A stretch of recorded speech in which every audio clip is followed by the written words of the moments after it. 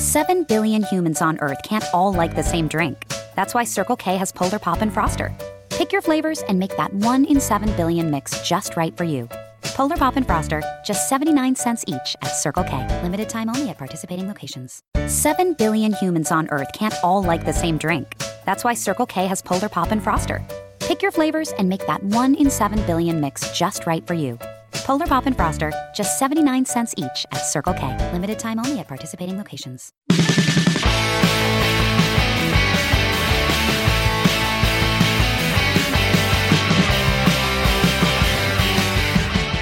Hey everybody, welcome back to another episode of The Drive-In. I am your host, Aaron Lopez, and I have a familiar guest host on. Wanted to make sure that we got him on one more time before a big life-changing move. Nick is back again before he moves to Chicago. Nick, thanks for coming on. Hi, thanks for having me. And it wasn't just because he's moving that he's on for this week. Nick has also been begging to share his love for not only musicals, but of Cher as well, as we are going to be talking about Mamma Mia. Here we go again. And I've been referring it as like Mamma Mia 2, but it's not. It's Mamma Mia with the tagline, Here We Go Again.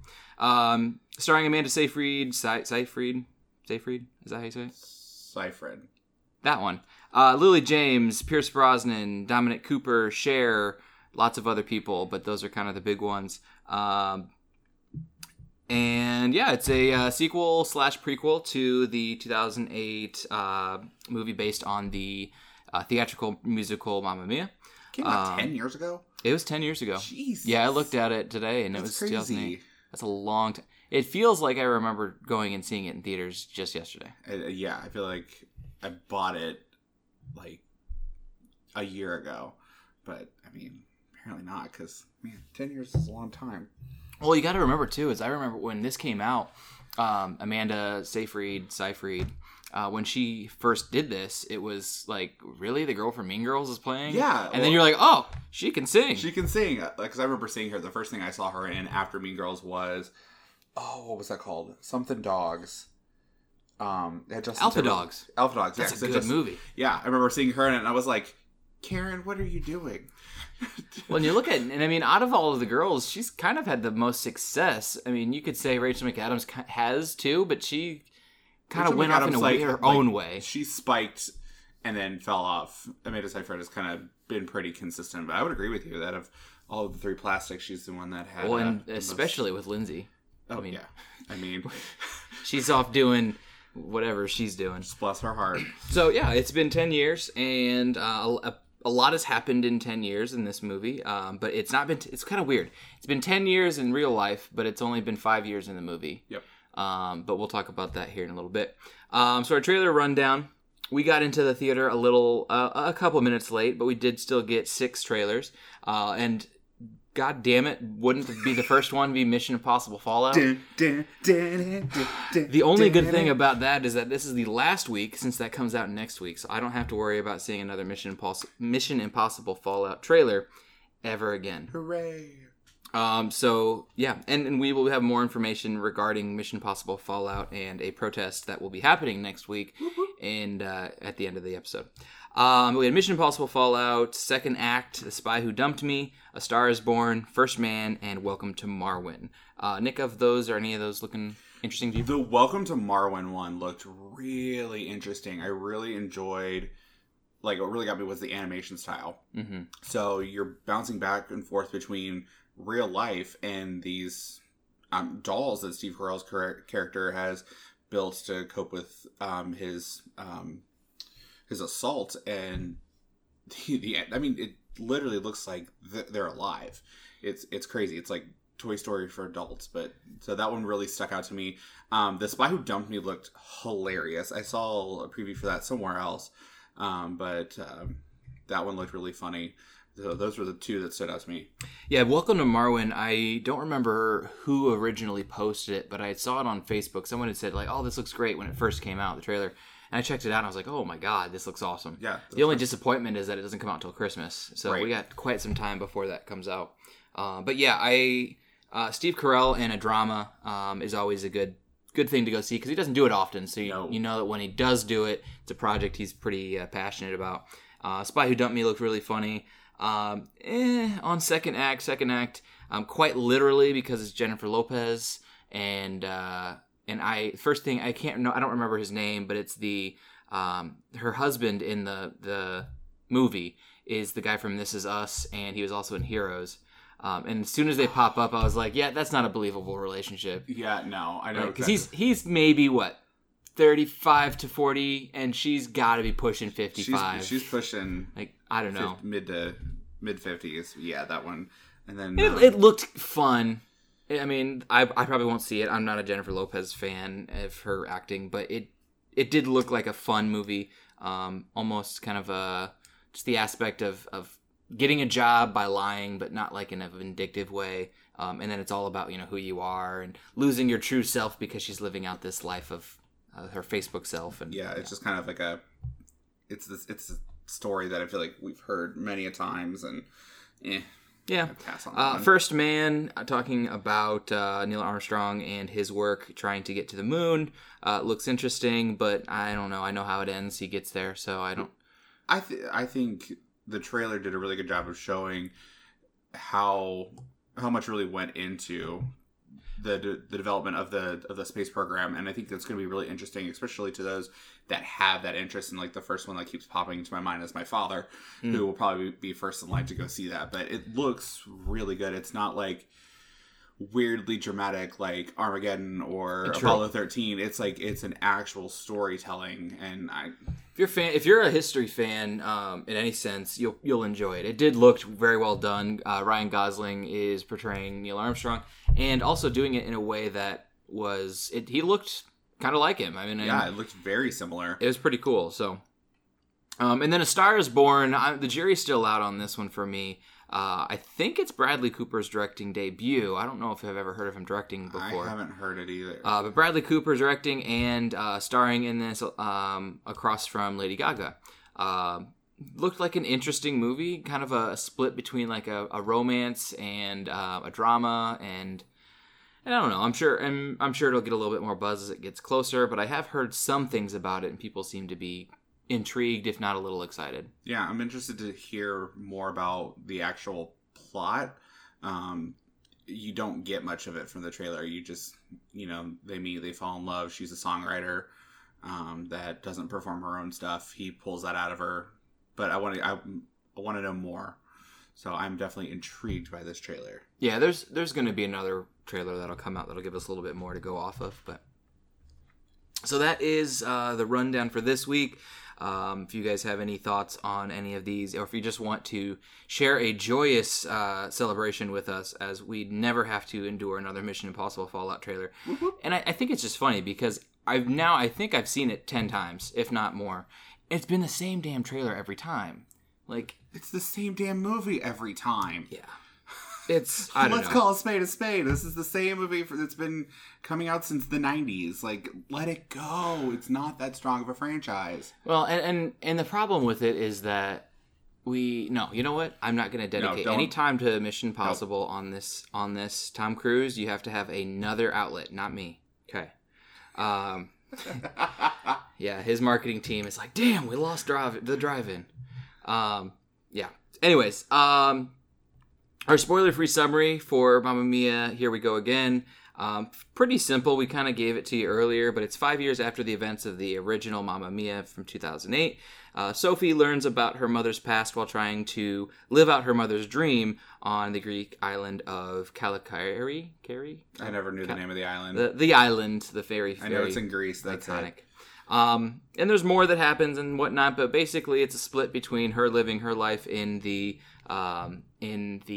present and us learning about Meryl Streep's Donna in the past. So it's kind of a prequel-sequel split. Anything else before we get into it? Nope. Let's do this. All right. So here's your time to take a quick little break from us if you haven't yet seen the movie, because we are going to be giving you all of the songs and plot and all the juicy details. If you haven't seen it, you don't want any of those spoilers, make sure that you pause right now and come see us here in a little bit. Awesome. So we are just with those that have seen the movie, who want to know what we think about it, who want to hear you talk about Cher, or Andre. one of those categories that all of our listeners fall into. I'm gonna be in trouble when Andre figures out that there's probably better movie review podcasts out there.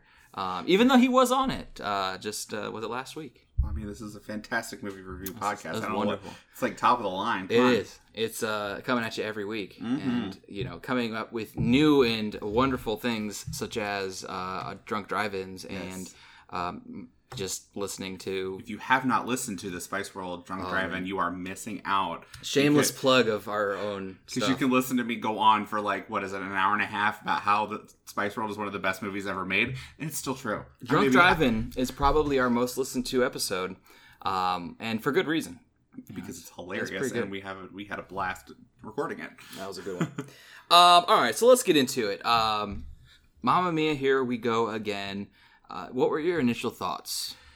I was very intrigued. So I first saw this trailer, I think, when we saw Pitch Perfect 3. It was either that or Love, Simon. I think it was Pitch Perfect 3. But I remember we were together when you first saw it. I was like, because I had no idea that they were making a second one. And I was just like, so I was really excited when I first saw it. But thinking about it, I'm like, how many ABBA songs can they incorporate into another movie? Like from the trailer, I got what they were doing. Okay, we're telling the backstory. We're telling, what's going on since the happenings of the last movie. But as I've learned more about this, I was very intrigued just to see what music they chose. I was glad that it was not a complete rehash of all of the songs. I'm glad they brought some of the highly popular ones back and some of the ones that kind of faded into the background during the first movie. So was definitely interested and excited, and very excited to see this movie, actually. So kicking it off was, what was the first song? We had our first song was When I Kissed the Teacher, which, okay, so essentially when you look at the plot, I'm trying to remember, because we just saw this, but the movie starts with the hotel. It starts with the present day. And then they start looking back, and they talk about, she's talking about her mother and how her mother has.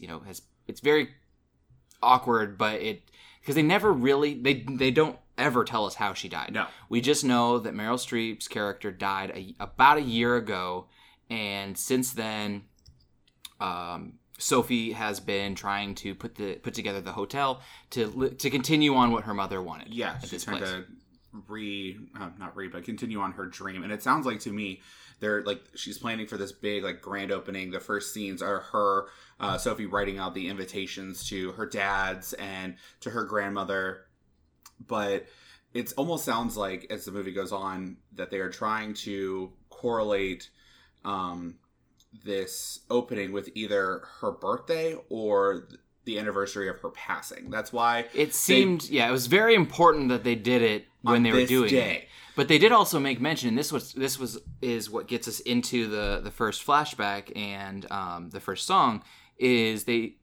Sophie says that, don't worry about it. My mother was never, because they're trying to get the last boat out. Yes. And she's like, don't worry about it. My mother was never on time for anything either. And then you see Donna, young Donna, played by Lily James, walking to her graduation late. It's already begun, and she is filing herself in. And then we find out she's actually been voted to speak as the valedictorian, which I'm like, that was a little weird to me. Not how that works. And especially if you know you're going to be the valedictorian, how are you going to show up late to your... Well, and okay, so my thought process in this is she is setting up this whole idea that things come at you fast, and a lot of exciting things have happened in these past years. But you can't ever just... what she's learned is expect the unexpected, and she becomes the unexpected. She takes off her gown and she starts singing a song, When I Kissed a Teacher. But I think it's because she was late because she was prepping for it, but her friends weren't. Yeah, the other two were there ready to go. So, I don't know. It was just a weird kind of moment. And this was the first song of the movie, When I Kissed the Teacher, which I don't know, a little inappropriate to sing at your graduation. I don't think so, but still, still a good ABBA song that's incorporates with education, and it was definitely a good opening number for a show. You're looking at it from a musical aspect. It's high energy. just fun lyrics. So I think it was a strong opening choice for the movie. And we did get our first cameo of the movie here, with one of the professors was one of the original members of ABBA. Yes. It was Bjorn, and I'm not even going to try and pronounce his last name. But yeah, so we had two of the two guys from ABBA actually were in this movie. So we had the first one. Essentially, this gets us with. This is just an opener. It's a traditional opener. This didn't really advance the plot, other than, hey, they graduated. What are they going to do now? Yep, you're kind of standing on this precipice of your whole life is ahead of you. Where are you going to go? What are you going to do? And I mean, in reality, that's kind of. I guess that really encompasses a lot of the movie. You know, you're standing on the edge of change, and what are you going to do with these opportunities that you have? Yeah, and this takes place in 1979, which, as I'm looking at some of the songs, the late 1970s is when ABBA was really popular, so you've got that connection. But 1979 is also when Voulez-Vous came out, which is probably one of their more popular albums. It's got the majority of those songs on there are actually in this, which we'll get to here later, including Kisses of Fire, which I thought was really funny how that was included. But after that, then we jump back to Sophie and what's his name?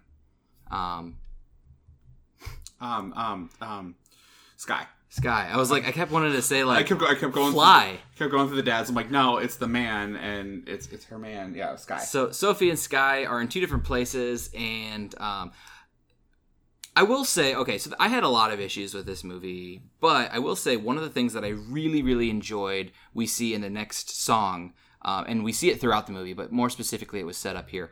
A lot of the visual transitions were done very well. Yeah. Because the problem one of the things I didn't like about this movie is we have so much on the past and so much in the present that it jumps a lot. But they did a really cool job, and even within timelines of transitioning. And One of Us, which is the next song, was one of those where it just visually was really cool. Yeah, they did a lot of really cool camera angles and just different changes to, I don't know, kind of represent the distance between the two of them and how, in reality, they want to be brought together. And also, they had a bit of a fight before this song, and it just kind of, I really feel like it told a story, and I agree, visually it was very, very cool how it was done. I liked a lot of, there was an angle where they're both the typical like up against the same wall, but then the camera pans around and it's just back to Sophie, all in one shot, it felt like, and she's back in Greece. Like it was seamless. Yeah, it's that where what they've done is they're filming on the outside of this created set between these two rooms, but then all of a sudden, as it continues, we're back in the single room without that, behind the scenes cut there. It's pretty cool. And I liked what they did with the mirrors too, where it seemed like they were both in the same place, walking almost out of the mirror, transitioning. Yeah, I like it was cool. It was different, but it was pretty cool. So yeah, they're having a fight. Essentially, Sky's been offered, well, before he gets the offer, he goes to New York to kind of learn for a few weeks under some of the better hotel managers, because they're trying to figure out how to do it right. Mm-hmm. And as he was there, he was offered a full-time job, and he likes it. He wants to take it, and clearly, much like her mother, Sophie doesn't want to leave the island. This is the life choice that she's made. Like, here's her path, and it involves being here on the island. Whereas he's kind of making it seem like maybe it might be better. In this fight, before the song happens, they said, how long are we going to have this argument? And there's this huge tell of Sophie saying, if we're going to have this argument until one of us bends, or until we realize that it's until we realize that one of us isn't, and it's not worth fighting for anymore, which was giving the insinuation that it was either one of us has to change or we're going to have to leave each other. Yeah, I mean, when we last saw these two, they were so passionate and so in love, and it's just kind of crazy to think that now they're really on the edge of their relationship. They were, like I said, they were so in love, they were so happy. But I guess that this has been a consistent thing. Probably Sky wanting to leave the island and pursue other ventures. Obviously, He was willing to go to the city, but so maybe that's some of the things that they've been dealing with in these past 5 years. Yeah, and I leaned over to Jordan when we saw this, and I was like, they just spent the entire last movie putting them together. They're not going to break them up in the first 10 of this movie. And it almost felt like they were. They did a really good job of selling that this relationship was very much on the rocks. But I mean, then almost immediately they kind of backtrack because One of Us is a song essentially about how one of us is upset about this, even if the other isn't. Right. But it's told from this perspective of both of them. So yes, they're both upset about this. So one of us is crying and wishing they were somewhere else, and all that. But it ends with essentially this potential split, which is kind of one of the underlying conflicts of the movie. Yeah, it left it in a way that you really don't know if they are gonna completely split up or not, because you just don't know. I thought that was very interesting. Well, then that takes us to another flashback. We continue on to see Donna, Rosie, and Tanya, who are outside of their apartment on this kind of little patio talking about what they're doing next. Donna complaining that she didn't show up, her mother didn't show up. How dare she? And then they're like, why are you surprised? She never shows up. She's like, yeah, I guess you're right. And so it gets them talking about what are they doing next. And Donna says that she's going to kind of just have this life experience. She's going to do something for her, which is this insinuation that she is going to go on this trip. She's going to travel across Europe. Yeah. Kind of a thing.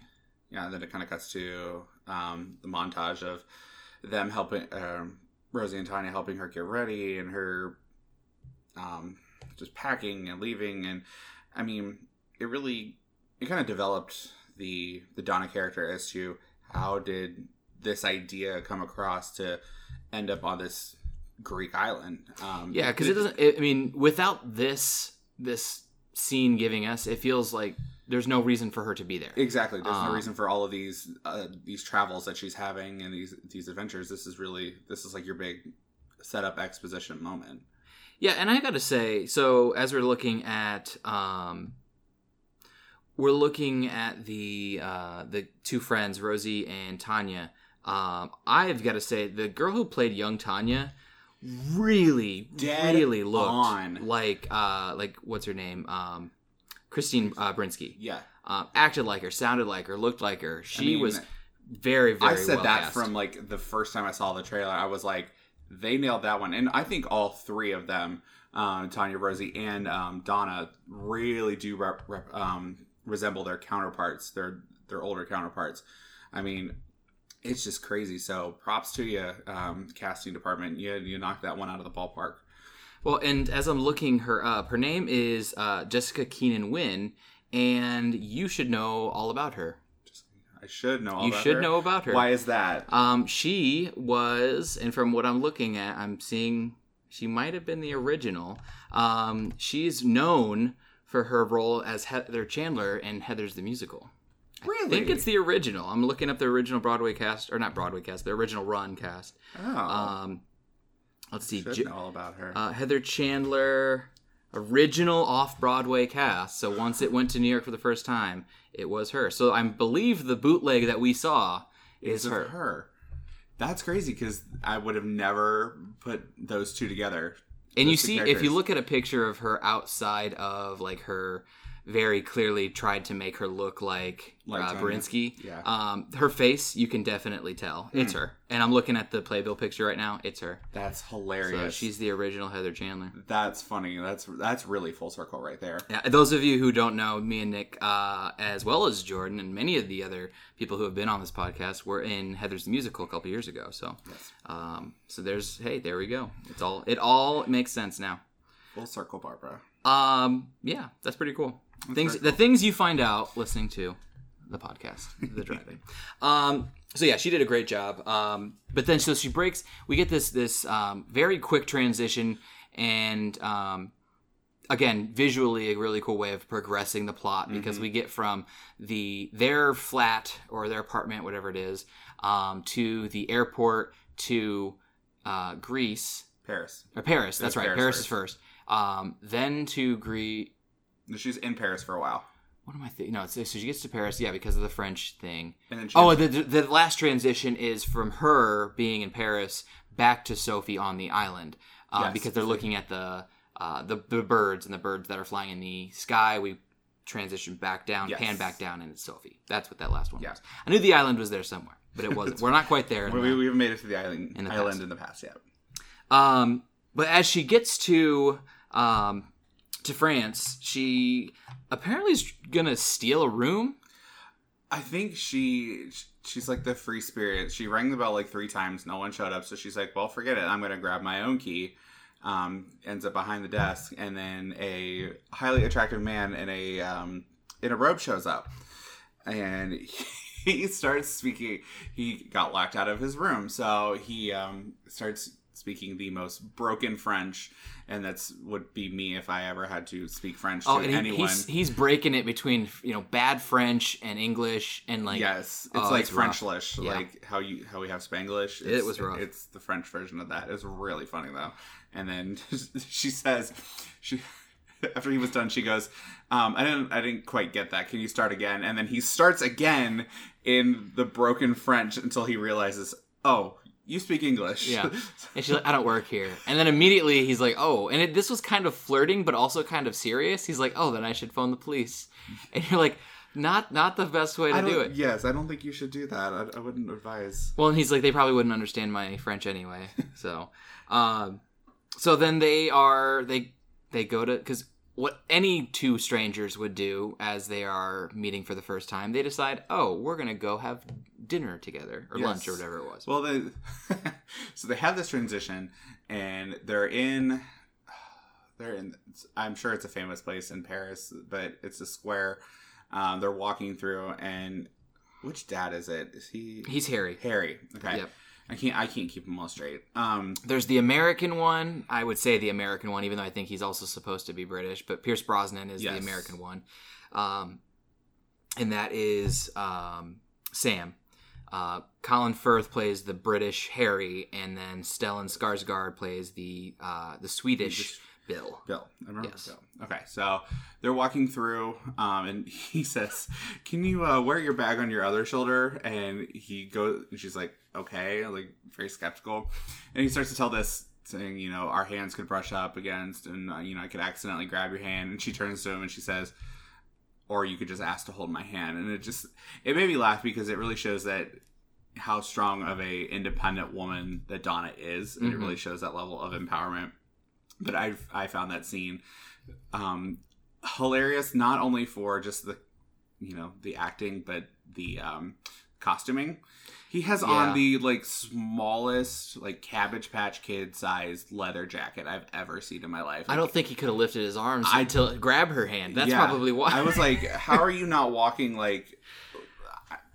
how are your arms moving at all? Because it's just that thing is so that was rough. Small. Yeah, that was rough. Oh man.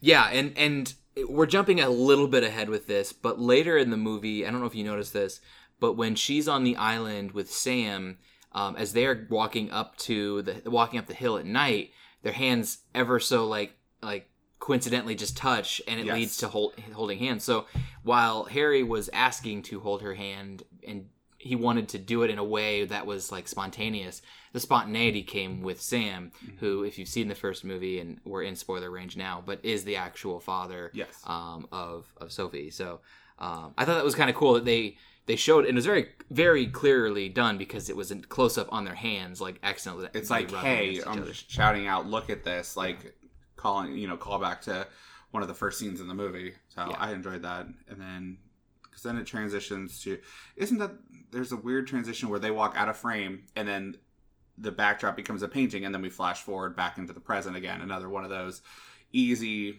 transitions. It's one of back those, and forth. yeah. And it pops us back into the present. And okay, so but before we get to Waterloo. The song Waterloo. And okay, this is the first of many instances, and granted, we just got done saying Donna's a very independent woman, but this movie was a little rapey. It had a moment. It had moments. There's some rapey moments in there. I mean, I get it. When a guy has an attraction toward a female, especially in the 70s, we gotta remember this is like 79, 80, there was not a whole lot of discretion. No. But it was a little rapey. I mean, he just flat out said, help me lose my virginity. Like, just put it out there on the table in the middle of the restaurant. I think of absolutely no reason why we shouldn't spend the night together if you're leaving tomorrow. Yes. It's like, and even she's like, that's a little forward. It was a very rapey moment. And I remember just sitting there looking like, did he really just say that? Is this happening? And in comparison, he looks like a gentleman compared to Bill during the next song, Why Did It Have to Be Me? But, but Waterloo has done well. It's the first song that I had a lot of recognition for. I'd heard the other two, but maybe in passing. They were familiar to me, but Waterloo, I thought was done well. It was fun. A lot of close-ups, though. From as far as a film standpoint, yeah, had a lot of close-ups on faces in this. Yeah, I mean, Waterloo was the one song that I was shocked was not in the first movie. Like, it was in the end. It was in like the after movie credits and stuff, but. I thought this one was really cool because it was just another one of those big chorusy numbers. That's very, we're just going to break out into song and dance. And then when it's over, we're going to go back to what we were doing. Like, we never just sang and danced the song. Yeah. Like, those are my favorite in movie musicals, but in musicals in general. So, wasn't there a thing in Love, Simon where they did that? Yes. That was great. Yeah, that was funny. So they start dancing, and it was adorable. It was absolutely adorable. I thought it was really well done. But you're right. There's a lot of in your face moments. Like, you are right there with those people. It was interesting. Yeah, I liked Waterloo. What was cool about it is you had everybody in it. Like you said, it's a chorusy styled number, and they had a handful of these. But this is the first one that we had in the movie that really incorporated hey, this is a musical, because musicals are, flash and flare and things like that. This really played that up. Yes. And I really enjoyed the fact that they incorporated Waterloo because they were in France. Like, they really had to write themselves into this song, but it didn't feel like forced until you break it down and you're like, oh, so she had to go to France for them to have Waterloo. There had to be a statue of Napoleon for this to make sense. Like, it was fine in the movie, in the moment. You didn't really overthink it. I didn't even think about it that way, but yeah, they definitely had to write themselves into that corner to be able to use that song. Because, I mean, you think of the actual lyrics to that song and you're like, that's not one of those that you're like, oh, this could really make sense in a lot of different situations. No. I mean, especially if it's like kind of a jukebox musical style, you gotta figure out a way to make incorporate that, and it has to be specific, because you're right, the lyrics are very much like, are very literal. Yeah. And then we find out that, afterwards, very shortly, they cut to that night, and Donna has slept with Harry. And it's the awkward, laying, and he's asking, was it good? And then don't answer that. She's like, it was fine. Like, yeah. Did she say it was lovely, or it was beautiful, or something? I think she said it was lovely. Yes, and that's code word for it was short. So I thought that was really funny. I really enjoyed him saying, "How was it for you?" No, don't answer that. Like, all in one breath. Like, and it's the immediate reaction of, I don't want to know the answer to that. It could be wonderful, but I don't care. It could also not be wonderful, and that would So she is leaving the next day. She's continuing this, and she goes, and this is where we get my favorite character of the entire movie. For the first time, is they're on the docks, on the piers, and Donna is trying to leave on the ferry to get to the island. Mm-hmm. She's running late, and she whips out her passport, and it's the guy's name from the actual movie. I don't think he actually he's just the Greek custom officer, but It's Omid Jalili. You've seen him before if you've seen. He's a comedian, actually, but some of the other things that he's been on. Let's see here. I'm trying to think of things that you guys might have seen. Is that TV? That's television. That's why I'm not seeing anything. He was in The Love Guru. He was in Sex and the City 2. He was the voice of the tiger in Over the Hedge. He was in Sky Captain: The World of Tomorrow. Gladiator. He was the slave trader in Gladiator, and you remember the guy who's like beating the crap out of Russell Crowe before he trades him away. But he's funny. He is not very funny. It's a small little bit part that they they kind of beat to death after a little while, but it's really funny, and it comes back later in the movie, but he does that part really well. It's fun. Like, you don't expect a character that doesn't even have a real name to leave a lasting impression, but they give him enough attention. And he basically sees in the passport, Donna's hair is shorter, she's grown it out, and he says that he prefers it shorter. And she's like, well, okay, great, thanks, but I gotta go. So he gets the stamp, and she runs off, and that's where we meet young Bill. Young Bill. Mm-hmm. Talk about rapey. This was bad. This is the worst part of the movie. This is the rapiest part, I think. But, oh, God, he's just so pretty. He is so pretty to look at. So she's running down the dock, and I don't remember. That's not when she doesn't fall. No, that's later when she falls into his arms. She misses the ferry. She yells after the ferry, "You can turn back, it's not too late." Which I was like, okay, let's talk about this movie being self-aware a little bit. I thought that was really, really funny. But she turns around, she meets him, and he's talking to her, and he jumps on this boat that just happens to be conveniently right there onto the pier, and she goes, well, if there just happened to be someone with a boat that could take me to the island. He turns and he says, oh, this isn't my boat. I just wanted to impress you. And you can tell, like, the idea of, like, she's like, oh, okay. Like, she completely falls for the fact that he wasn't. He's like, no, I'm kidding. It is my boat. But yeah, I have to say, this is the other guy who I felt was the best portrayal of their counterpart. Yes. They're older. He looks like a young Stellan Skarsgård. Yes, very absolutely. much so. Their facial features, this is really weird, but the fact that their eyes are extremely close together, both of them, it was like spot on. And the same color too, like the piercing bluish gray. I was like, okay, I see you, casting department, I see you. But it was really, because then we just go onto the boat, and he takes her below deck and says, there's 2 beds, but one is currently occupied. I mean, it just has a whole bunch of crap on it, and the only one that's available is his bed. And I was like, oh my, is this happening? Like, is this actually happening? Like, this is one of those rapey moments that you're like, oh. Yeah, you're a little uncomfortable. And she's like, oh, how convenient. Like, the thing is the movie's aware of how uncomfortable some of these situations are. Yes. And not only are they aware of it, but they call it out, because she, multiple times, Donna says that she never does this. Like, she's not the kind of person to just run off with any random guy. But yet, in 3 different situations, over the span of maybe a week, at the most, it's maybe like 4 days.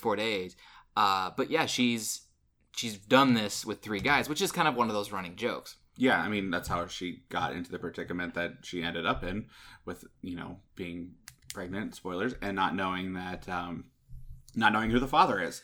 So exactly. It really does show that, yeah, I can definitely see how she got into that situation. Yeah, and so the next song is Why Did It Have to Be Me?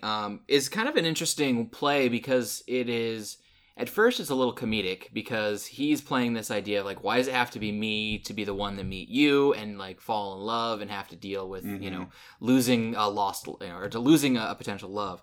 To then it's comedic in the fact that she says there's 2 kinds of seducers: the one that hates women altogether and uses the power over them, or the one that truly it very truly believes that they fall in love every night, but then they fall out of love the next morning.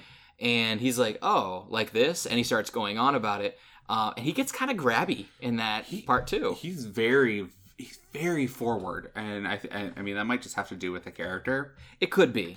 But, I mean, just very much like, I'm going to follow you. I'm going to mimic your moves. And, she sits down. He sits down right next to her. She moves over. He follows suit, and over. Like, it keeps happening. And, I mean, it's very rapey. This was the scene that was the worst. Yes. As far as that goes. But then it does cut over to young Harry, who is on the docks trying to catch a ferry, because he says that Donna had this lady, a young woman that he spent the night with, has left a very, very nice goodbye letter, one that he's just like, I have to go for it. But he also starts singing the same song, and it's the same lyrics, but it changes because now Yeah. it is someone who potentially could have fallen in love, and he believes that he has. But we do get our customs officer again. This time, though, he's like the hair was he had it shorter than it was, and he's like, I liked it longer. Yeah. He always likes the opposite. He likes what he sees in the passport pictures. Yes. Versus what he sees in real life. Exactly. Just so funny. Just a funny little bit character. I love it. And then so this takes us after Why Did It Have to Be Me? She gets to the well, actually before she gets to the island, because this is important. This is very important. This actually kind of breaks up the potential sexual assault that we are about to see. We hear a yelling, and they're out in the middle of the water at this point, and they go up and they see this gentleman, Alexio, I believe his name was. Yes, that sounds right. And he is on this little skiff boat, like little motor smaller boat. than a little dinghy. Like it's tiny. It looks like a toy boat. It really does. It really does. With essentially the kind of motor that you have when you're trying to like go around. If you've ever gone fishing, the one that basically can take you very, very slowly around the reeds. I don't remember what it's called, but it doesn't seem like it's going to get him anywhere. And it's broken. And so they both decide, oh, of course we're going to help because he's trying to get his love, who wants to marry the poor fisherman, but is being forced to marry the rich, fat, aristocratic character. Right. So they're like, yeah, absolutely. There's no question. Well, not really. It was more of... Well, she says, yeah. She says, yeah. He's more like, well, you can figure it out. Again... Yeah. We'll go back down to the deck. We're going to go back down to the deck, and I'm going to continue to try to have my way with this woman. And then it cuts to... you see the love of his life, in a wedding dress and everything. He jumps out of his little boat, because they're tugging it along. Or, no, he was on the main boat. He jumps off the boat into the water and... Can't swim. And I'm just like, how do you live that close to water and you can't swim, first of all? So he's yelling for... I forget her name. It's something weird. But he's got water stuck in his throat. And so... Apollonia. I was like... It's something I knew it had something to do with like a food. I heard apple and... Yep. Okay. But they yell to... And I don't... There's no way in reality that you could be far out on a boat and somebody would hear you on the mainland. Like there's no freaking way. Yes, they're yelling, but it doesn't work that way. So they're like, he loves you. So she just decides, well, I'm going to go rescue him. And she runs off in a very Baywatchy slow-mo running moment of this full body dress. And when I mean full body dress, like she had this headpiece that came like from her shoulders, like over her head. Like all you saw were her face and her hands. You saw nothing else. She runs, jumps in the water. They connect, and then they realize they can't swim. So Bill removes his shirt, which I'm not complaining. He's like, I don't think either of them can swim. So he pops his shirt off and jumps in. Right in and goes in and saves them. And it's a little mini happy ending there in the middle of the movie. Yeah, and this gets Donna. Then afterwards, so they've gotten those two together. He drops her off. He says, "I'll be back in 3 weeks. I've got a boat race that I've got to do, or sailing race. But I'll be back in 3 weeks to see you." And they're both like, oh, "Okay, cool." Like, there's really no... Yeah, it was a very like amicable, like, "Hey, I'll see you later" kind of thing, which I thought was pretty cool. And then we kind of cut to her exploring the island a little bit because we finally make it to the island. Oh yes. And then so we jump back to the present timeline, and Sophie is coming to, or she's getting things together for this opening night, and this is where we have Rosie and Tanya show up. And they show up, and there's really not a whole lot of character development in this, and these two characters are no exception. Rosie is the overly emotional, kind of goofy one. And Tanya is the sex-driven. And okay, let's just be honest. Anytime that Christine Baranski is in a movie, it seems like she is always like a sex-driven cougar. Like, let's call a spade a spade. Yep, that's what she's doing.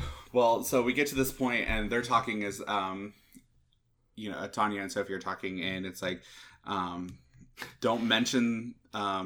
something about not mentioning Donna, because every time somebody mentions the name Donna, Sophie starts crying. And it's not like I'm going to just start bawling. It's just one of those, Yeah. Like, it's just hilarious. Well, I think what was the specific line, and because it's important for later, this whole, like, crying at the mention of Donna. Yes. But yeah, she's like, well, just, we need to make sure that she doesn't have somebody who's crying every time we hear the word That's Donna. what it was, yeah. And then she says the name Donna in that sentence. It takes a second, and Sophie kind of turns her head off to the left and just starts... Yeah. You could just... Tanya's got sunglasses on, but you can just tell she's rolling her eyes. Oh, God, here we go again. Right? There you go. They said it. They said the title. Did they say it in this? And they say it in the lyrics to Mamma Mia. Yeah, I guess. I'm trying to think. Yeah, I was thinking if it was outside of that. But so they get to the island and they start. She's basically like, Sophie is going to show Rosie and Tanya around. So here's what I've done. Like, they're here for the opening. Yes. And she starts to show her around. And as she's doing this, we get a cut to the first time that Donna was in the farmhouse on top of the hill. Yeah. It's really, I actually liked this. This is one of my favorite parts of the movie because you get the contrast and you get to see they go through literally the same places in the same building, obviously at different times. And it's really cool how it's done, how they piece it together. And it's one of my favorite songs. I Have a Dream. And it's very powerful. So this is one of the songs that was kind of pushed off to the side from the first movie because it's the one that opens the movie with Amanda Seyfried's character, singing that out into the water. But it's nice to have this like a full. This was the whole song, the full moment of this song, and just to go through, just to see the renovations, 1970s Donna sliding down the banister, and the whole staircase comes crashing down to. The opening of the window and the entire right side of the window pane just shatters. I don't know how that happens. I was looking at it. I was like, okay, now I can understand if it like fell off. Yeah, but it like when she opened it exploded and then fell to the ground. Yes. Yeah, that was kind of funny. I enjoyed that, but it was just it was an emotional moment for the present day with Sophie and Tanya and Rosie going through and just seeing all the work that had been done because. If you remember from the first movie, there were a lot of issues. Donna was always fixing something. Something was broken. She was always gluing down something on that little dolphin thing on the floor. Yep. It was always something, but to see it completely redone and all just up to date, it was a very beautiful moment. Yeah, and I liked it because it showed you that we're in the same place, and you really got to see you got to appreciate at least what the character had done in Sophie to make this what it was. Because you see, like, they had a really cool transition where you're in the one room that they first walk into, and it pans, and as it pans, it starts to, like, chip away. You see the paint that's chipped away, and we're back in the past where, in this room, where Donna first walked in, and I think it was Tanya who made the reference of how did she see all this? Leave it to Donna to see all this potential in a place like this, and it was a good way of showing us kind of the entire farmhouse in two different ways and connecting the mother and daughter in a way that we don't get a whole lot of. Yeah, that was one of the first real moments of where these two characters, Donna and Sophie, really connect. And obviously they connected a lot in the first movie, but just how their paths are very similar. Like I said, it was a really beautiful moment. I liked it. And this is where, so it's as the end of I Have a Dream, we start to see there's a rainstorm that begins. And so as Sophie is kind of scurrying to try to save everything, in the past we see Donna, and also there's a storm that begins. And we have to mention, before this, it's down on the docks when Tanya and Rosie show up in the present timeline. That Andy Garcia's character of Senor Cienfuegos. Yes. Mr. 1,000 Fires or something like that. Yeah, he is. I'm trying to see. Cienfuegos, and which is it's Andy Garcia, and he gives the most, like this movie you will really enjoy if you like the cheesiness in movies. He has this like looking up into the sky moment, and then he like breathes in and he's like, there's a storm on the horizon. Like there's a storm coming. Yes. And you're like, all right, It's but a it's the way beautiful he day. says it. It's like very like he's a wizard. like it's very omnipotent, like one of those moments, and you're like, okay, but also what's kind of funny is they play it in the past too, because when Bill goes to leave, he says, "Storm's coming." Yep. And then Donna's like, "It's a beautiful sunshiny day." Like He's like, "Believe me," and he stops. He goes, "Wait, no, don't believe me." But Right. there's still a storm. coming. yes. Which I thought was a funny thing. Yeah, That's a character. Then. So the storm's happening, and which, by the way, this storm rolling in was not believable. It went from sunny and beautiful to dark in 2 seconds flat. It was drastic. It was not like, oh, let's shoot this scene like maybe a little bit darker. Like, hey, maybe some clouds have rolled in. There was a filter over the it immediately went from sunshine over to the camera. like tornado in 2 seconds. It was ridiculous. But you've got Sophie rushing to try and save some things because they've put up all these decorations and all these flowers and everything looked beautiful. But it all got destroyed. And then in the past, you've got Donna. It starts off just kind of dancing in the rain, very very free spirited, and she hears something coming from downstairs, and rushes down and comes to find a horse. Which I was like, what? Yeah, where did this horse come from? Where did this horse come from? But he's essentially trapped. Apparently, this horse can buck so hard that the entire building starts crashing down around him. Which I was like, oh, okay, now we're pushing some things. Yeah, it was a little weird. That was one of those moments that you're just like, what? That doesn't make any sense. Yeah, the horse, granted, okay, this is a dilapidated old house, but still, it basically pulls down the one support beam for the entire second floor. But then I don't understand this, because the damage that was done when that happened seemed pretty drastic. Yes. But then there was no mention of that in the old timeline ever. Like, she didn't have to fix anything. She was living there. And this looked like this was a condemned building, let alone one that you could live in.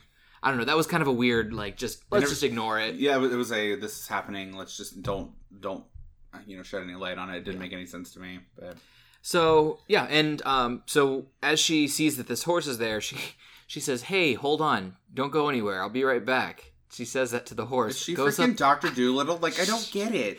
She runs upstairs and just so happened to be coming up the drive, which is weird because I don't know why he was coming up the drive. No because idea. it's not a throughway. Like you're going straight up You're driveway. gonna end up in that area. Like I know he says later that he lives in a shack on the hill, but maybe that's where he was living. Well, we'll get to this in a minute, but I'm pretty sure that little shack on the hill has to be near that farmhouse because that's where Pierce Brosnan was staying.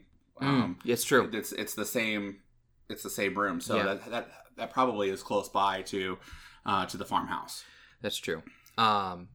So she goes down, and it's young Sam, Pierce Brosnan's character, and Sam goes and helps her save the horse, and then they end up at a kind of a restaurant, a bar in town the next day. Well, it has to be the next day because that was all at night. It was night, yeah. So it's the next day, and this is where we see "Kisses of Fire" sung by I can't even remember the guy's name. Is it Lazarus? I think. I don't remember the. But he, oh my gosh, this guy is doing a very funny, but not meant to be funny, just a passionate rendition of this song, yes, but with a very heavy Greek accent. Yes, and very funny. Almost forced. It's very comedic, and this is where we meet again one of my most favorite characters of this movie too, his mother. Oh yeah, she's so funny. She's the sassy Greek mother that you've seen in any stereotypical like My Big Fat Greek Wedding, oh my God, or just yes. very very fun character. She had one of my favorite lines of the movie when she said, "That's karma," and it's spelled or it's pronounced ha. Like that was my favorite part. I great. love that she just went on Sam later on in the movie. That was absolutely really fantastic. good. But this scene, so he sings a song, and Donna's very like, this band is awesome. They're great, and she's whooping and cheering. The only one. I mean, there's like three people. I think three, and they're two of the three. Yes, in the bar.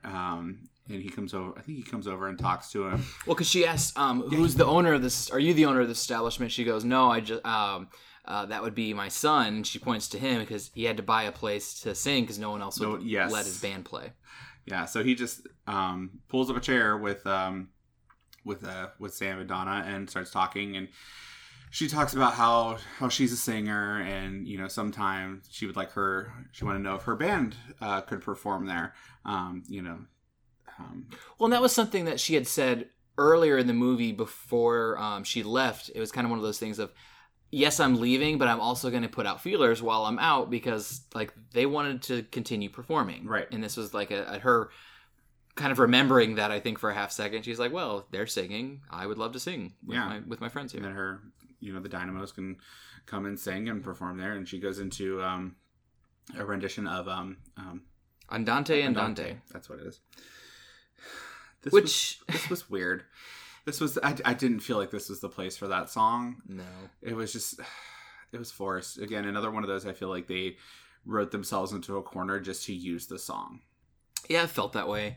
And then you had the very stereotypical, the band behind her listens to a verse, and then they know all the ways to come in, and they're singing with pick her. It up.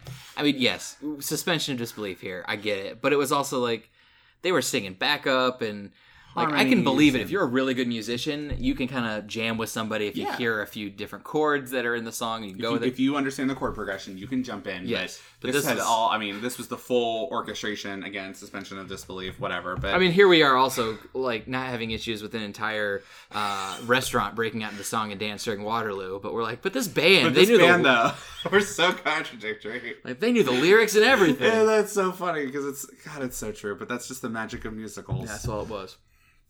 And she's like, hired, absolutely. So she gets hired. But she also says something in their conversation that she wants to stay here. Mm-hmm. And she says, when are you leaving and going back to your old life? A little bit of foreshadowing there.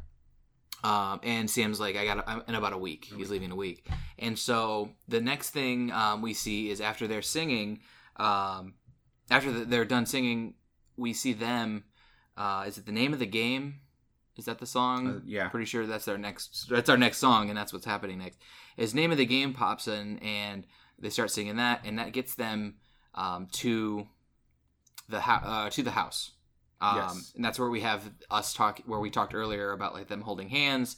And there's this insinuation that then they slept together that night. Because they're in the same bed. He's laying there without a shirt on. If you've seen a movie, in the past 20 years, you can read those cues and figure out, yes, that happened. So, and so they sleep together that night. The next day, they're out on the a boat, and he's going to take her out to. There's a little island out there, and yeah, he's like, we're gonna have a little picnic. And she asks, we don't have any food. And he says, you're going to catch it on the way. And then they start this conversation of. Around what is it around? I don't remember. That she says, you need to listen to me. I'm going to say something that you're going to think is going to sound crazy, but it may not sound crazy in the future. She's like, I wasn't lying yesterday when I said I want to stay here, and I think you need to stay here too. Yeah. And he's really good at what he says. He basically doesn't say that he's going to stay or leave, but he says that's not a crazy idea. Yeah. He's just like, you're not crazy. Yeah. He just he's essentially supportive because, as we learned here in a few minutes, he has reasons to leave. But and her line to respond, I'm sorry, I don't know if this is my conditioning to this movie, but she says, "That'll do," and I'm like, "That'll do, pig. That'll do, pig. That'll do. That'll do." I said the same thing.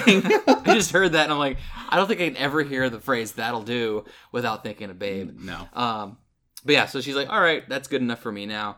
And then it goes back to them, and they're laying in bed. It's the next morning, I believe, and she starts to sing, and she goes, and okay, at the same time, this was amazing. So she's prancing in a field of orange trees. Oh God, that was terrible. She's gonna make him some breakfast, and she needs more oranges for orange juice. She goes out to this field and does cartwheels in this very flowy hippie gown. Yes, and she climbs an orange tree, pulls a couple oranges, falls out of the trees somehow, klutz, and she runs into a goat. And she has a standoff with this goat and makes faces, and she makes a face of the goat, and the goat charges at her and chases her through the field. Here's the funniest part for this movie. So I'm sitting next to Jordan, and I lean over to her, and she leans over to me as we're both going to say something. At the same time, we're like, is she going to fuck the goat? Because she's been sleeping with everything she meets, and we both said it at the same time. Oh my God, you two are awful. It was just like, oh man. I could tell that she was going to make the face of the goat, because, I mean, it was just... They kept doing the close-up. But they did the back and forth between her and Goat. And I was like, she's going to come onto this Goat. I was like, she's just going to make the face and then, or she's going to like bleat at it and go, meh, or whatever. And apparently she does that and then it chases her. Like, yeah. What? It was weird. And so then the next thing we see is she's back in the house, and she's all excited. She's in love, and she's gonna make some breakfast and continue making her orange juice. Mm-hmm. She pulls open a drawer, and in it is kind of like a journal, like a leather-bound journal. And poking out of it's a picture. She pulls it out, and there's a picture of Sam and another young woman. Beautiful woman. And immediately we get this kind of sharp cut to, she's like telling him to leave, and he's like, just listen, like, no, let me explain. She asked him 3 questions. Are you engaged? Did you tell me about it? What was the third one? Are you going back to her? Was that it? I can't remember. Are you engaged? And he said yes. He said, did you tell me about it? He said no. He said no. I think it is. It's, are you going home to her? Like, do you have any intention of leaving her? And he's like, I'm staying with her. She's like, great, leave. Yep. And that's what gets us into our next song, which is Knowing Me, Knowing You. Yes. I don't remember this part too well. So this was one where basically she's packing, or she's kind of like getting her things together. He's packing, and as he is leaving on the boat, she's at the tree. Oh. Foreshadowing, because she keeps touching her stomach. Yes. Like crazy during this song. It's so obvious. But she's touching her stomach, and she goes out onto like watch his boat leave, and she can see him, and he can see her, and he leaves, and it's basically just the song about the fact that I know who I am, I know who you are, and it's just not going to work. Right. Like this is it. You know, we're not going to be able to do this. And clearly it makes sense with the idea that if he is engaged, they have slept together at this point. He is engaged. He wasn't going to tell her about it. Mm-hmm. She's not comfortable with that. The one part that I remember happened right before this song. We're back in the present, and a conversation of Sam and Sophie, and Sophie's very stressed out because Sam's the only one that's actually on the island at this point. Her other 2 dads are not there. Mm-hmm. So they're having a conversation, and Sophie says, I just want to make my mom proud. And Sam says, there's nothing that you could do that she would not be proud of. And Sophie asks, why? How do you know that? Because you couldn't let her down. You couldn't let her down because I let her down once. And I like, that was one of those moments that I was like, that hurts. He's like, I know what it feels like to let her down. Yes. And this is not letting her down. Yeah. I really like the there's nothing you could do that would let her down. And I was like, oh. Yeah. And in that little sequence too, we also find that because of that storm, there's really no opening. Yes. The band can't get there. Even if there's no ferries. Because there's no ferries. There's no flights into Athens. There's nothing. Like, just this random freakazoid storm that stops everybody from showing up. Yeah, and so that kind of shows us this another, like, there's a lot of these little mini conflicts throughout. This is another, like, hey, they've got this huge grand opening, but a reopening, and it's not going to work because no one can get there. Right. I think this is a pretty good place for our break. Yes. We're going to be getting into like a secondary shift because now that we've worked through the past stories of all of the men, we are finding out more about her and what she's going to do, Donna, in the past. So this is a perfect time for us to take our break. Go ahead and as we are going to refill our drinks, you should do so as well. Get some more popcorn, grab some Jujubes and Sour Patch Kids, or I don't know, they got those little Airhead roll-up things I saw today. Airhead roll-up? I don't know. It's like Airheads meets fruit by the foot meets sour straws or whatever they are. I don't know. Go get some candy, guys. And while you are doing that, we're going to see what is coming up soon from Eventide.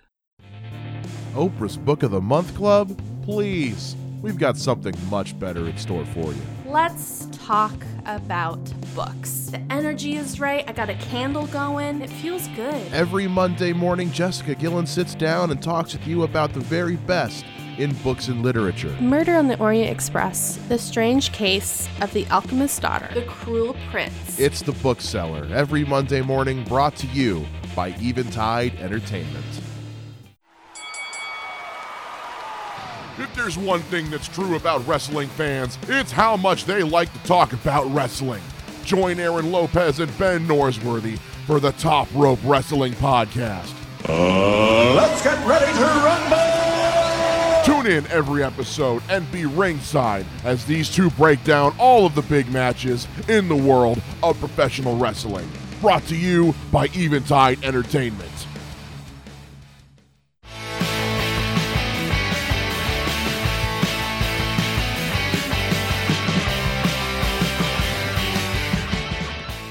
All right, welcome back, guys, to the Mamma Mia, Here We Go Again edition of the Drive-In. We just got done talking about the third of the suitors for Donna. Sam has a fiance. Sam has left the island. And now you have Tanya and Rosie in the past timeline who have shown up to sing, actually, because this is kind of more like, hey, this bar's going to let us sing, this restaurant's going to let us sing. So she gets them to come, and the timeline kind of like works so that it was maybe a day or two after this breakup, if not the day of. I think it was it might have been like the day after or something, but yeah, it all lines up, and you have this really dorky shot of them riding up the hill on a mule, and they have a pack mule carrying all their luggage. And for some reason, Rosie's facing backwards. She's holding onto the rope that is holding onto the donkey. That donkey was like, he was fighting. His neck was like completely. He's like pulling. There was like 10 bags on him. Like, it was ridiculous to watch that. And I mean, it was a funny moment, but I was like, that poor donkey. Yeah, he's probably so tired. And then they're talking about, we're going to perform in front of all of these people and the lights and the shining, and then a jump cut straight to them sitting in that little bar that we were at earlier with one person at the bar. And he's asleep at the bar. Yes. And then you've got the owner and the mother, and that's it. And they're trying to cheer her up. It's not working, but they're like, well, let's sing. Try to sing something. And Donna's like, it's hard to sing about love when I'm just not feeling it. Yes. She's like, okay, well then sing about what you do feel. Sing about, what you know and what you can do right now. So she starts singing Mamma Mia, which the first lines to that is, I was cheated by you, and I think you know why. So, I mean, this was good writing into the storyline. It makes sense. This version of Mamma Mia makes sense into the plot so much better than the first one did. Oh, yeah. Because the first movie was just, it was because it's the name of the damn... Exactly. They want to put it in there in the first, 4 songs of the movie. But this worked. And Donna sings the first couple lines a cappella. This was... This was in the trailer. This was in the trailer. Yeah. They prelude to this in the trailer. But as they go along, the girls jump in, and, it's the full Donna and the Dynamos moment. And then all the people come in, and it was a really good performance of Mamma Mia. I liked it. It was not one of those crazy over the top numbers, but it was still a really well produced number, and it looked really cool. Well, and the motive behind it, I think, has a lot to do with it. It's more believable to hear it in this context than it was in the first, so it's a little bit cooler, especially when the pace and the tempo starts to quicken, and you get a little bit more volume behind it, and it's not this like sad, weepy, oh woe is me song. It's more a song of empowerment. Yes, and it kind of transitioned in that, and that was cool. This was one of my favorite songs in this, just because of the way in which they portrayed this this character development. It really was, for Donna, a strong moment of character development, because up to this point she was playing the oh woe is me. She was still very strong and independent, but she'd gone through some shit, and she was allowing herself to feel bad for a while about it. She was expressing her emotions and expressing the anger that she was feeling towards being hurt by Sam with everything that had gone on. So very cool moment. Very cool. After this, we jump back to the main timeline, because Sophie is having some guy problems herself, as we mentioned earlier. Sky is not coming to to help out. He's potentially at this moment still staying in New York, and she starts to talk to Tanya and Rosie about this issue. And this plays us into the next song, Angel Eyes, which is basically a song about, you're going to fall for whatever guys say if you could look into their eyes. Which was, the dance moves in this were like literally, like you talk about angel eyes, and they would wave their arms like they had wings and point at their eyes. Yeah, it was not a shining choreographical moment. This is rough. Very literal. It must have been one of the last ones that they did, but yeah. Still a good song though. It's still, I like the song a lot. Anything with Tanya and Rosie, like the adult versions, This was my favorite one with Rosie, because she was like a step behind every time. Yes. And you this was purposeful, but as a character, but every time they do like choreography, like Sophie, Tanya, Rosie, and like a lot of the ensemble, they'd all be all together, except for Rosie would be like one of those people when you go into like a dance class and you are watching people do the choreography and you're doing it behind them. Yes. It was hilarious. It's so funny. And then they do the lifts over the table, and then no one's there to lift her, and she just like sits on it. She sits on it, and then two guys come along, terrify her, and because they lift it and they turn it. What I loved about this song, so before, so it's after Mamma Mia, we cut to Bill shows up on the island. Bill comes back. Yes, mm-hmm. Yes, he comes back on the island, and you see Sophie. Well, and Tanya. He's not on the island yet. He's in Greece trying to get to the island. No, because we have the sequence where he's there and he and Harry meet up. And that's where they tie themselves down, or Harry ties. No, we're talking in the past. Oh, in the past. This is in the past. He shows up on the island. Yes, because sorry. They're talking about cake. So, cake. Because this is how it ties into Angel Eyes. Those two are out on the patio talking, and she's like, after all this stuff, then a beautiful man shows up, and Sophie's all about Bill, so obviously it's foreshadowing for the future. But she's like, every time my heart gets broken, all I want is cake. And there's just they just talk about cake for a good 5 minutes straight. And then you have about 3 or 4 cutscenes during Angel Eyes where there's cake on the table, or Sophie's eating cake, or there's something cake related. I was like, even at the very end, the song's over and she grabs a piece of carrot cake and she's eating that. She's just eating it. It was really funny. Yeah, that was great. I like that moment. And so yes, on the island in the past, yes, we have Bill comes back. He catches her. Yeah, that was what we were talking about. Yeah, because she falls. She gets Rosie pushes her off, accidentally, but pushes her off the bar. And Bill's there to pick her up, or to catch her. And then this is where we see out of nowhere, Sam shows back up too. Yeah, he comes back, and this is it's funny because they don't know who he is. But Rosie and Tanya are there, and they see him, and Tanya is she's feeling him.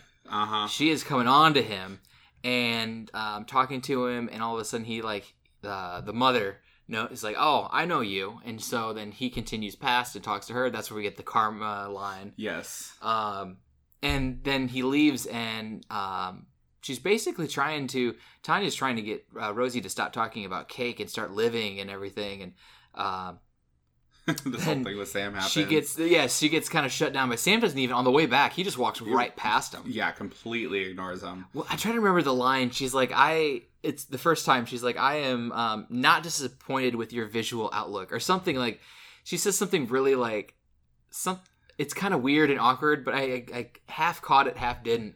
But it's a funny line that she says about how she's attracted to him, but she doesn't just come out and say it that way. But then she gets shut down by him, and she's like, "Where was the cake again?" And she's like, "Back there." Oh, let's go. Yeah. So that all happens kind of right before Angel Eyes, and then we get through Angel Eyes, and Angel Eyes basically is the last song of kind of major conflict, really. I would say, because you right after Angel Eyes, you see them all come up together, and that's where I'd kind of mentioned. You've got, in the present timeline, Bill and Harry. We cut away from the major Greek island setting, and we see Harry in Tokyo. Yep. And he legitimately was in the meeting. He couldn't get away because there's this big meeting in which two companies were merging. Yeah, this big business thing, and it cuts to them talking about a contract, and you see him asleep, and they're like, "Oh, I know it's not very exciting, blah blah blah," and then it's the moment where he realizes that he has more important things to him than this business stuff, and he just up and leaves. He has a cool line. He says, "What's the point of climbing the ladder when you're on the wrong building? Yeah, when you're on the wrong wall." Well, the wrong wall. Yeah, I really like that. I was like, which is cool.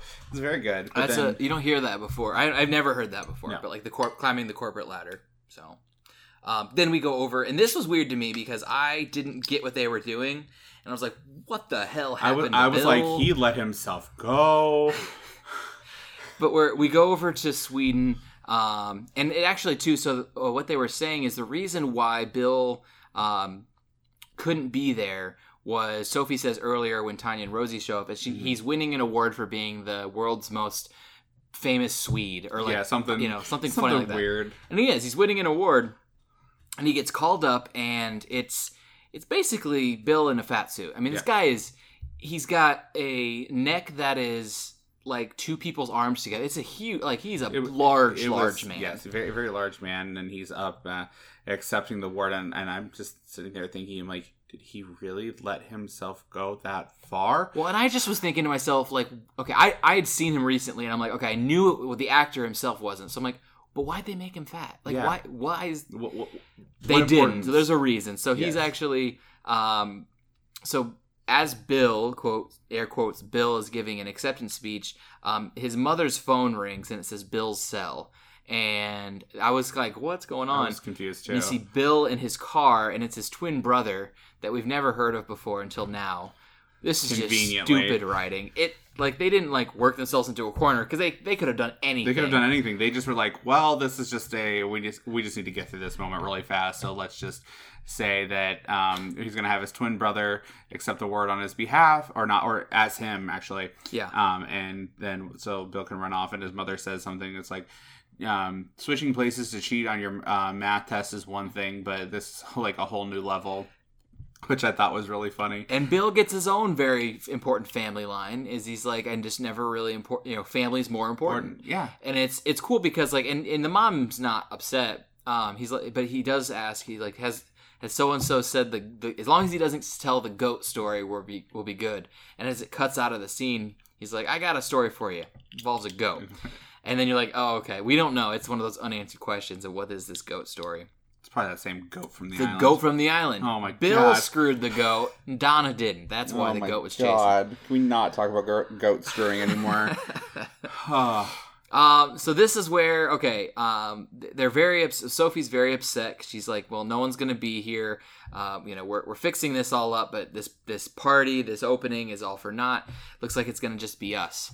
And Pierce Brosnan is standing there, and he's like, well, I don't know about this.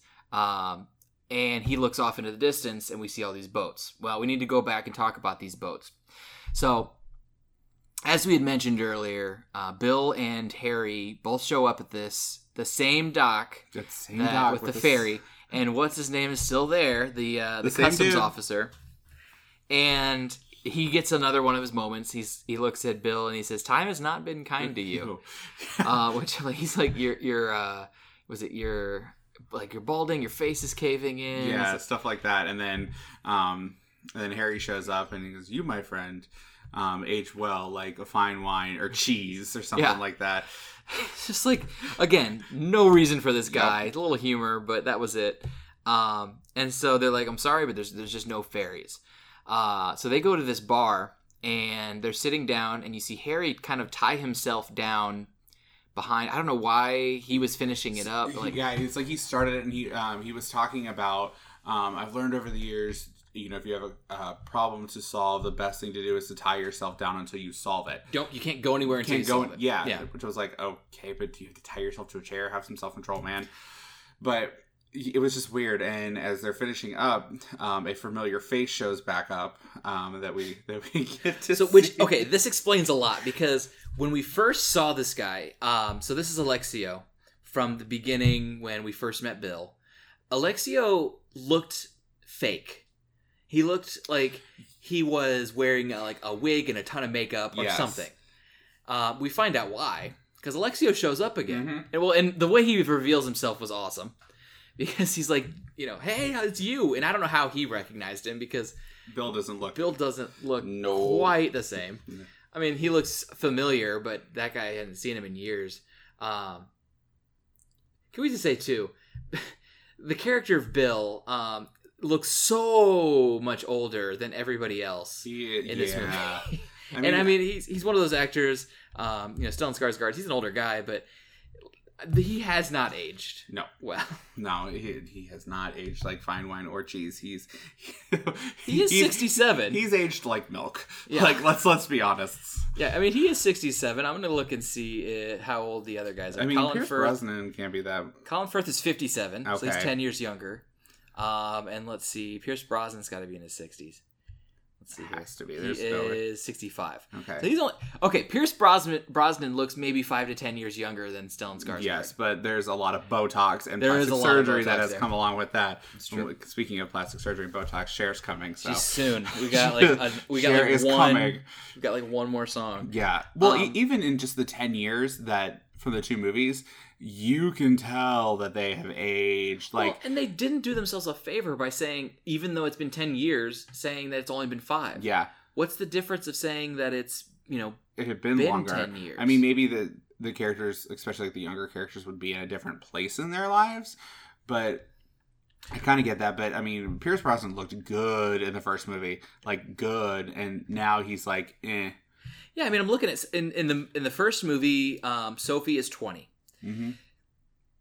What's wrong with her having her first kid at 30? There's nothing wrong I mean, with other that. than the fact that maybe if you look at it, you see how old was. Trying to see if it doesn't say how old Lily would have been, or Lily James' character Donna would, the younger Donna would have been. So maybe they wanted the characters to be having their babies around the same age. I think that was it.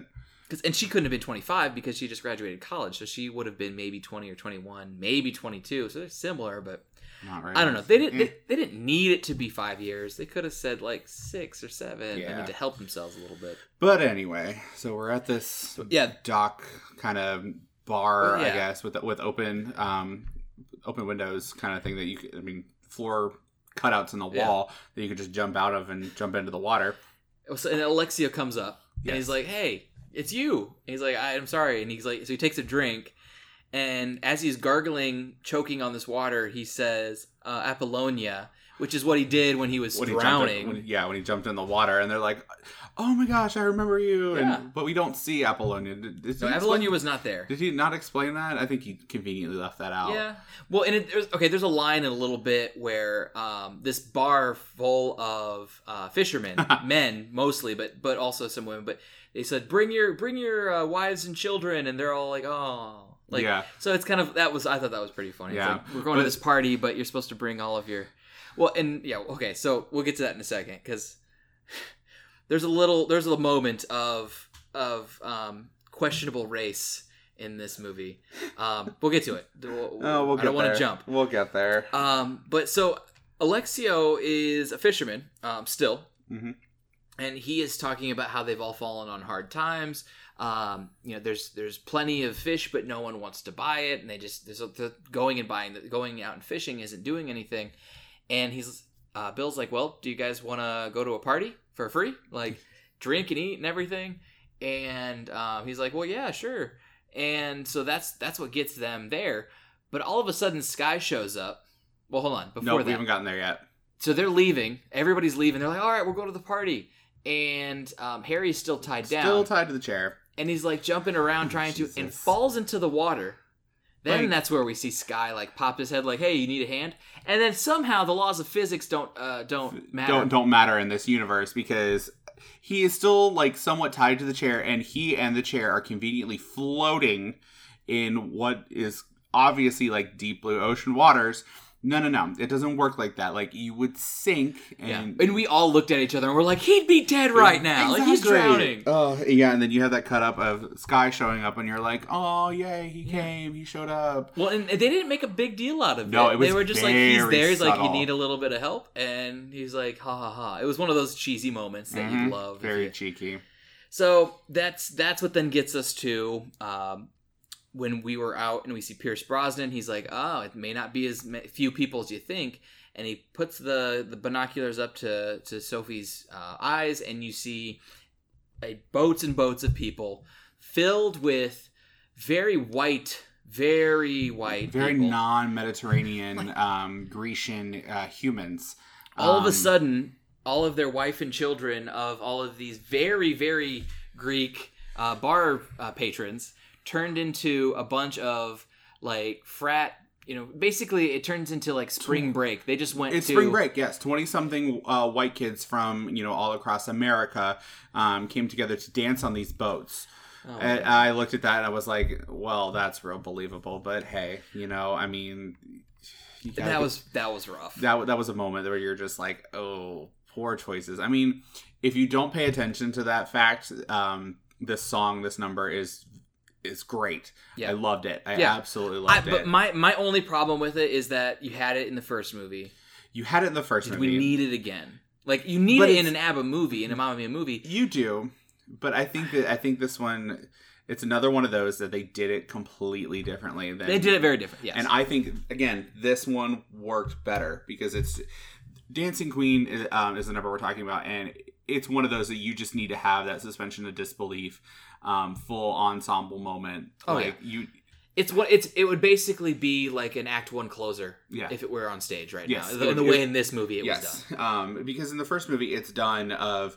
Donna's upset that all the dads have showed up, and the other Tanya and Rosie are trying to cheer her up by singing that song. Mm-hmm. Which I don't see where the correlation in the second movie relates to the past, but there's no connection between. But this number is done so much better because it needs to be big, it needs to be flashy. Mm-hmm. So I think they were kind of righting some of their wrongs with a couple of these numbers in the movie, and this was definitely one of those that they fixed. We do have to mention, though, before we get too far from it, because we missed it, is that Pierce Brosnan at one point, as he's consoling Sophie, he's talking to her. It's in that one sequence, I think, right after we find out that he had not cheated, but essentially cheated with his fiance.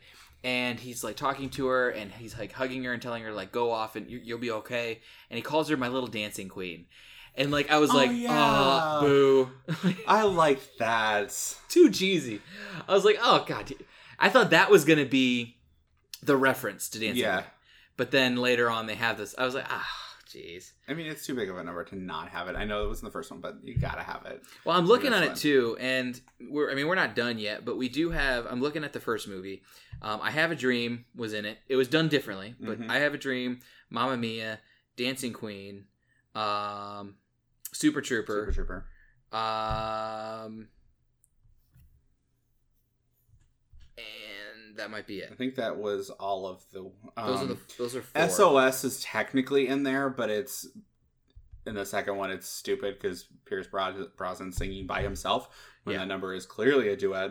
But yeah, I mean, so like they had... But the thing is do you need 4 songs repeated? Like, and the reason why they did this one is because of the financial success of the first movie. Right. And they were like, we have so much more ABBA music to explore. If you have that much more music, why are you hitting back? Maybe 1, maybe 2. It felt like well, I mean, the one, you got a bigger version of it. Mm-hmm. Dancing Queen is their biggest hit of all time. Yeah, and that one, if that one was going to be in it, and Mamma Mia is the freaking title song, and then Super Trooper's done in a way that wraps it all up, which we'll talk about in a minute. Yeah. But I think of all the songs they took from the first movie, those are the ones to take. I'm not disagreeing that I think all of them were done well. I'm just thinking if you're doing this movie because you say there's so much more, there's 16 songs in this movie, and a quarter of them, 1/4 of them are repeats. Yeah. So it's just like, I don't know. Either make it, because there were a couple songs that they did. They had 2 songs that were in deleted scenes. That I'm looking at here, I Wonder and The Day Before You Came. Those were both in the movie. One sung by Donna and one sung by young Donna and the Dynamos. So, I don't know. I mean, it wasn't an issue, but it's more of a question. Yeah. So they're all there and they're dancing and they're having a good time. They're queens. They're dancing queens all over this. There's a lot of dancing queens. And you've got the realization, which is weird because they're all dancing in very close proximity to each other, including Sophie. including all of her dads, include everybody. And all of a sudden, then there's like a pathway where she sees them. And she's like, oh my God, you guys came. And then behind them is Sky. Yeah. And she's like, oh my God, Sky. And she loses her shit. And if you're a crier, you probably got all teary at this moment. And, but I just was like, okay, I mean, like, the reveal, but if the reveal is that important, why didn't you do that first and then have them all dancing together? Yeah, why wouldn't you bring them together, have the reveal, and then finish the number of all of them together? Yeah, it seemed like it was an odd way to have them all dancing and then be like, oh, but yeah, by the way, you've been dancing with them for the last minute and a half, but now you're going to realize. I mean, sometimes when you're dancing, you don't really pay attention to those that are around you. I know I don't. So you just go. You just go balls. You were in the moment. You and your little circle of all. dance. I mean, especially when you're doing set choreography, you're so focused on making sure you hit them 8 counts. But okay, here's what I thought was fantastic. As they got off the boats, they changed back to being a diverse race. Yes. It was like you saw a ton of people and you're like, oh, okay, there they are. I think I was more focused on the dude that did a front flip from like the top of the boat, flipped and landed on the dock. I was like, that doesn't seem like that could actually happen. They were just like, can anybody do any like really crazy like aerobics? This guy's like, I can do a front flip, and they're like, we're gonna put that in the movie. We're gonna have you front flip off of the boat onto the dock. That sounds real safe. Oh man, I know. Well, and this is also the moment where this is gonna get me into trouble, but the help start intermingling with the guests. Yeah. And you see like all the dancing. But that also at the same point too was probably where we got a little bit more of the diversity. Mm-hmm. You had one of the guys, he was like an older gentleman that kind of looked like the uncle, I can't remember his name because I haven't seen this in a long time, but the uncle from Fresh Prince. He was like a skinnier version of him. He had like the beard and the bald head. Okay, I know you're talking about. And he was the one right behind him like smiling and dancing. He was getting into it. There were a lot of really strong extras. I will talk in a little bit about non-extra who stole a scene that they weren't supposed to. We'll get to it here in a second. So this then gets us to the next song. Well, everybody's there. They're all having fun. And we see Sophie, Rosie, and Tanya singing I've Been Waiting for You. Trying to remember how that plays in, because the next song after that I know everything about. Yes, that all makes sense. I'm trying to figure out how this all, because aren't they, this is at the grand opening party. Yes, and everybody's coming up and they're all, yes, I'm a little foggy on everything. I can't remember this one, to be honest. But at this point we do see Sophie has just told Sky that she's pregnant, because we have this cutaway moment of Sophie in a room and talking about being a little overwhelmed and runs off, clutching her stomach again. Mm-hmm. And then you flash back to Donna having the same kind of moment, clutching her stomach and running. And then we cut back to Sophie obviously puking into a toilet. And she says, well, I guess we know what that means. She runs out. She goes tells Sky. And they have this moment. Then we come down. Sophie gets up on stage and kind of does like a speech to everyone that's there. Right. And she says, all my life, the only thing I've ever wanted to do was perform with Donna and the Dynamos. Yes. So that's when Tanya and Rosie come up and they begin to sing this song together. And this is a cool kind of flashback to the first movie where you have the group singing in front of everybody at the hotel. Yes. And she doesn't have like a costume or anything, but the other two are all dressed up, and she kind of takes her shawl that she's been wearing and she kind of uses it as this cape she gets herself in. It's not necessarily about the costume, it's about the concept. Mm-hmm. But it was cool. It was neat to see. And you know, the choreography for it was very simple, but it mirrored very much what the Dynamos, Donna and the Dynamos did. And it was a cool moment as far as like a metaphorical passing of the torch, at least in the storyline. Yes, I saw that definitely, that she stepped in as her mother, you know, not only with running the hotel and everything else, but stepping in the girl group and being that front and center figure. Well, and so around this time too, we find out, like you had said, that she's pregnant. She goes to tell Sky, and we're almost there. So we're right after the song. Yeah, we're not there. No, we're a little ahead. It's right before the song that we have our big reveal, because she actually watches the song. She says not bad. She listens to it. No, that is. Oh yeah, you're right. So before that, yes, is when the Queen herself reveals herself to this movie. They're talking, and this is before the moment of her getting sick, and Sophie. And she's talking to Skye as they're getting there, and she's like, "What is that sound?" And you see a helicopter coming up to the island, landing, and then you see the foot get out. And then after after a little bit, he's like, Skye comes up to Sophie, and he's like, "So I've got this surprise for you," and she's like, "I can't handle anymore. I hate surprises, all that kind of stuff."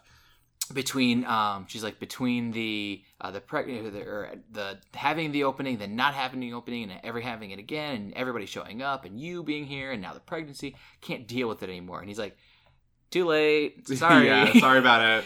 And he points off behind, and you see, in the grandest of fashions, with the very well coincidentally placed backlighting, Cher pops up. Ugh, that bitch knows how to make an entrance. Let me tell you. And as soon as you see her face, you're like, "Oh, Jesus." Because, yes, it's Cher, but it also... Cher looks younger than Amanda Seyfried right now at this point. Yes, because she's had so... Oh, my gosh. Cher's well into her mid to late 60s. She couldn't smile. She tried. There was no... from the cheekbones up, there was no emotion. She could barely smile. So she... Cher is 72. Oh, okay. Yeah, that sounds right. Sherilyn. Cher is 72 Mama years called old. me Sherilyn. Oh, I'll control the Cher impressions. I'm sorry. Here's what I will say is, in reading some things about it, the writer director had said there was nobody else that he wanted except for this. He didn't even consider casting anybody else in this role, which is fine. I don't think as many people would have come to see this movie knowing that, or seeing it without Cher. Cher was the draw, because a lot of the people who saw the first one had either been huge ABBA fans, had saw the musical when it toured, had seen the musical in general, and just were so excited for it. And Meryl Streep was your draw. And seeing Pierce Brosnan sing, it was kind of one of those, you had enough people on your own. With this, you just kind of knew there wasn't going to be enough. We didn't have a whole lot of Meryl. No. She wasn't going to be the face. You needed something. So it seemed more like a marketing ploy, and I don't care if it was or it wasn't. It felt more like that. She fit the role, but good Lord, she looked like she was in pain, just because it's just without any facial expressions. Right. You just can't there's read no behind emotion. it. But so they talk about Cher's character throughout the entire movie. How she lives in Vegas, how she never comes to anything. The Vegas line. Which one? The one where they said she hasn't been seen. They're outside talking of about Las she hasn't been Vegas. seen outside of Las Vegas in years, and you're like, that's pretty true. Yes. Cher's done plenty of shows down in Vegas. That was pretty accurate. So they allude to all of these things, and she just walks up. I forget what she said. Something about you forgot to invite me to. She says something in. Let's get the party started or something like that. Yeah, and but then, she says something in French or Greek. oh yeah, something bonjour mon ami, like yeah. And then she says, "Let's get You the party weren't started." invited. That's the best kind of party. So that's the best kind of party. So what we left out in the beginning. So when I was talking about Sophie writing out all the invitations, she wrote one, and then she wrote out Grandma, and then had it set and ready to go. She grabs it actually off the stack and tears it up and says she never comes anyway. Yeah, she wouldn't come. So it's like, okay, Grandma's going to show up.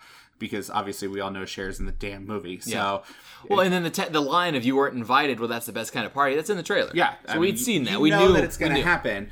But I love Cher so much. Well, she comes in and they're talking to her, and she's basically it's this little bit of just a quick back and forth. She's talking to her, saying like, "I'm ready to be. I'm committed to being a grandmother." With, yes. Not like full air quotes, just. 2 fingers down, like very Cher. I'm committed to be a grandmother. And then somebody walks by and says, "Great, great." No, this is how it plays. She says the grandma line. Sophie says, "Great," and then it's the guy, the singer from the old, because he comes back to open it up. The old singer who sings the what was the song? "Kisses of Fire," and he goes, "Great grandmother, yes, so happy for you." And she goes in, she's like, how does he know? And this is funny because then you get... This is also I think it's in the second trailer. I think so. You get, she's like, I only told Sam because, he's my dad, and Sam, and then we get everybody together.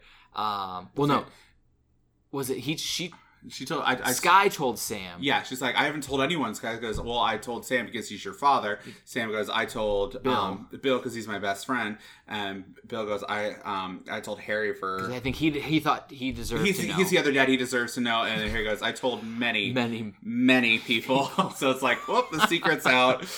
And so they're not trying to hide it at this point, which I do like the fact that they bring attention to this. They said after the 12 weeks, because that is a big issue for a lot of people, especially first-time pregnancies. Yeah, especially pregnancies. First-time parents, they won't announce anything until they're at that point because you open yourself up to a lot of miscarriages and other issues like that. So, I thought that was like a social awareness thing that didn't need to be written in, but the fact that it was there and very subtle, they were conscious of it. I thought it was cool. I liked that as well. So, after we do the song, we cut up to Cher did a fantastic costume change. Her hair didn't change, which, I mean, if you know Cher loves her wigs. She can't get enough of them. So fantastic costume change. And she comes up and says, Sophie goes, well, what'd you think? Well, she's like, well, we need to work on your breast support and you were a little pitchy. But that's what I would say, to a young, what did she say?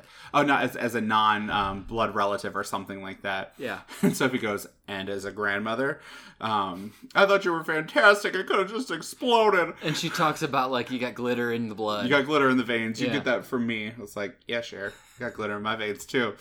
That was great. I love that line. And this is where she talked, and I don't remember the conversation of how it got onto to Fernando Cienfuegos, but they mention, you'll have to, she goes, I wonder where Skye is. I'll have to ask Mr. Cienfuegos. He would know. Yes. And she goes, Cienfuegos, that's a quite a unique name. And then he comes out, looks up, and yells Ruby, and she yells out Fernando.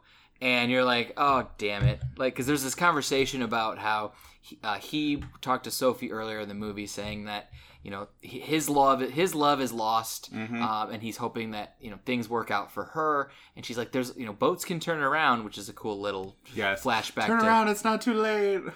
And so he's like, yeah, boats can turn around. And he's like, not this one. She's never coming back. And so you're like, okay. And you just brush it off as he's another one of these forlorn lovers in this movie. Shows up, and that's his long lost love. It's her grandmother. And his name's Fernando. So, and we didn't know this until now. And you're like, oh, damn it. You know what song's coming up. You know what's coming next. And then they break out into Fernando. And you have the longest walk down a set of stairs I've ever seen. Basically, every verse or every line of a verse was one step for Cher to come down these. And it's basically, honestly, I think it was so you didn't have to have her do more dancing than what she did, which essentially was arm to shoulder, and then some dips, and a couple leans. Some leans and dips. Yep. But yeah, so they were singing that. And again, that is one of those storylines that you've got to figure out. How the hell do we get Fernando written into it? And I don't want to say they backed themselves into it because this had nothing to do with any any aspect of it. And they're just like, we're going to make him... we're going to make him Fernando. He's a character that's written in, and he's right in the first scene. And you never question it. He's just there. Oh, they hired him. Then they have that conversation down at the dock. Like, I just want you to be happy, and my happiness is seeing you happy, Sophie, blah, blah, blah. And then you get to this. So it's a very, very subtle subplot. And, I mean, if you're going to have Cher in a movie, she's got to have a love interest. Of course. Snap out of it. Oh, she comes in and they do their Fernando, and it's funny because he does mention at one point something about the fireworks. And in the middle of there was something in the air that night. You have all the fireworks go off, and you're like, it's one of the Great Gatsby moments. When you see Leo for the first time, and you're like, oh, okay. And it's Cher singing with Andy Garcia, and Andy Garcia is not a singer, but I'm sure he had to have been pretty excited to be able to sing a duet with Cher. I mean, who wouldn't? God. And so yeah, and then that's basically it. It's you're like, all right, Cher's got love interest, Ruby and Fernando, and it actually is like that's the end of that night essentially. I'm pretty sure then we see like this flash of white light and it says 9 months later, and we are now at the christening or the baptism in the same place all the way on top of that huge like mountain where the wedding was supposed to take place in the first movie. Yep. Well, a wedding did take place in the first movie, but you get everybody talking about climbing up those stairs. You see all the extras in the background coming up like, oh my gosh, this climb was exhausting. And which there's two things, or there's one amazing thing about this scene and one that I didn't get, is that you've got the first people up that I can remember are the 3 dads. Yes. And then like the third group of people are Tanya and Rosie. It's like they're a couple behind. They're not. And then it's like all of a sudden Rosie and Rosie's like, oh, it's worth it to see what's at the top. I'm like, they weren't that far apart. If they would have been like the first ones and the last ones, because it seemed like they had no idea that they were next to each other. It's like they know they're going to be up there. It's like you can see. Yeah, I get that. It's like, what? Like you guys were within sight. A couple people apart. You could have walked right, up especially together. timing wise. Like, come on. Yeah, it was kind of weird. But then the best part is, so you see Cher and Garcia come up and they're talking and they're like, Cher's back with him. And then she talks about her brother. Well, because Rosie's back together with Bill. Yes. Because Bill started, he talked to her earlier the night of that party, saying that, you're dancing, you're at a party, but you're not actually at the party. Yes. He says, I've been dancing. And this is where that moment of her crying, anytime anybody says the name Donna, because Sophie's talking about it, and she says Donna, and then you have this pause, and then Bill starts crying the same way that she did, and they get back together, and it's all happy hunky-dory. Yeah, and so so you've got those two are together now. You've got Pierce Brosnan, who's not interested because his love is his daughter now. So he's there. But then you got Tanya. Tanya's got nobody. Except this is amazing because Andy Garcia, he's like, oh, my brother, hey, how's it going? And it's the goddamn Dos Equis guy. Most interesting man alive. Oh my god. I haven't seen, because they swapped him out. I thought he died. I thought that's why they swapped him out. You thought he died. I was like, the guy, Jonathan Goldsmith is his name. And he's credited in this as Brother Cienfuegos. He doesn't even have a name. He's just Brother Cienfuegos. But he shows up, and I was like, yes. The guy hasn't been in anything outside of advertising for a long time, but he just basically let's see. In June 2017, he returned to television advertising after being replaced as the most interesting man in the world. He switched to tequila, now doing ads for Astral Tequila. This guy likes his beer, and he likes his tequila. But he shows up, and you're like, yes! I was more excited. I was more excited for him than Cher, because I knew Cher was going to be there. This guy pops up. This was a nice little surprise at the end. Pretty neat. The one thing about this scene that I was like, really? Why is Sophie with the baby the last person up the hill? And why is she carrying it? Why is she carrying the baby by herself? I know we're off in a foreign land and there's this like, wonderful Mediterranean. You're like, oh, this is nice. But you wouldn't carry in all reality, it's going to be in a, what are they called? A bassinet or like a carrier. Yeah, something. Like a cat carrier. No, not like that. But, I mean, you're not going to be carrying this child in swaddling clothes and just like blankets and crap up the entire, like, huge ass hill, mile of walk up a hill. Yeah, that was weird. Okay, but they're going to do this, and Cher says, or Sophie starts to cry, and Ruby starts to say, or Sophie's crying because she wanted her mother to be there for this, and Cher goes, she is here, and it's kind of that, yes, in spirit she's here. Yes. And then we see her start to sing. Well, we see young Donna taking Sophie. They did this. This was cool. Really cool. They did this really well because this was the one moment that I got caught in the flashbacks. So Jordan did too. I saw her be like, she's like, that mother should not still be alive, and I'm like, look at the timeline you're in. Yeah, you really thought you were in the present. Sophie walks towards the door, and then it cuts to the inside, and because the way that everybody's hairs or the girls' hairs are. They look very similar, and they costume Sophie to resemble a lot of her mother. Yeah. Just because the whole idea of taking on her persona, and instead of seeing Sophie come down the aisle, essentially with the baby, it's young Donna because you see the the singer dude and his mother and, Yep. and a whole You bunch see of the other Tanya, people. you see Rosie. You see young Tanya and young Rosie. And then it comes down and you get this pan shot over the baptism bowl, and you just see,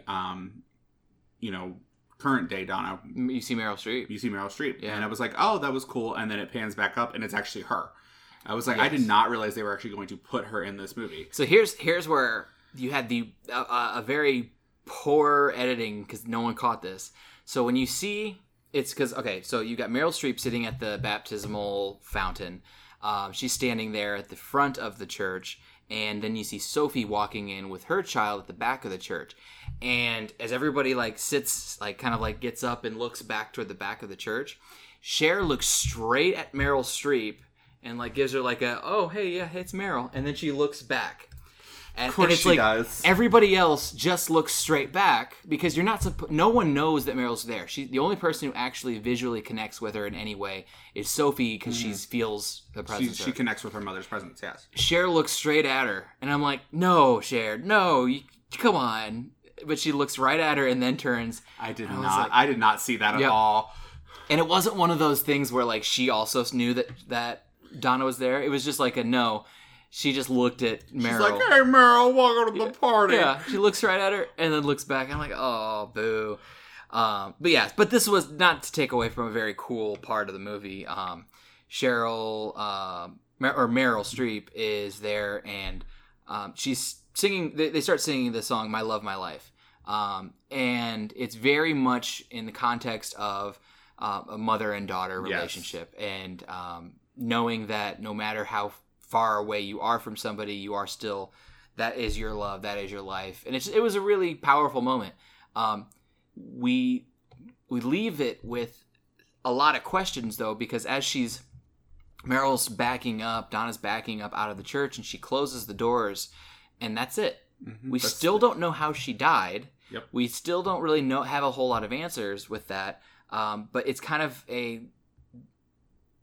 like a guardian angel leaving, or the ghost of somebody who has finally done everything they need to, so now they can live or rest in peace. Right. Kind of a weird ending, but I wasn't all about that. I mean, everything else got tied up except for that line with Donna. It's just how did that's the main thing. How did she die? Yeah. What happened? I mean, if you're gonna write somebody out of the movie, they mentioned it so many damn times. They talk about her dying. It's only been a year, or it's been over a year, depending on who's talking about it. She's passed away and they want her there, but they never talk about how. There's not even a slight hint of maybe she died of cancer, or there was an accident, or there's nothing. And I know it's not important, but if you have somebody as important as a title character essentially, the mother, and you don't have a reason why she's not there, but yet she's talked about consistently and she does show up. Right. It's there has to be something. I agree with you. It's just okay. We're stretching this. And that essentially is the end of the movie. We do get a pre-credits song, which is kind of a cool way of closing it like they did in the first movie with, what was it that they closed it with? Did they close with Dancing Queen? It was... No, it was Waterloo. Waterloo, yeah. So they ended the first movie with Waterloo. This one they end with... Super Trooper. A Super Trooper, which was cool because you have every character shows up in their... Well, Cher starts it, and Cher's hair is very frizzed out. Very big. Oh, very large. That was very drag. Very drag. And she comes up and she starts singing Super Trooper, and then points it off to... who's the other? Is it the second person? Oh, I'm trying to remember who the second one is that she points to. Because it's not Seyfried. No, because she came later. She was the third one. It was the... Was it the young... It wasn't the young girls. It was young Donna. Was it just She her? pointed off to young Donna. Because she was in a different outfit. When Yes. she came out with the Dynamo, she was in a different outfit. So she points at young Donna, who's singing, and then she points off to Sophie and Sky, and this is where you start to see Sky's wearing his stuff and everything. Everybody's got the Dynamo's outfit, the very stereotypical.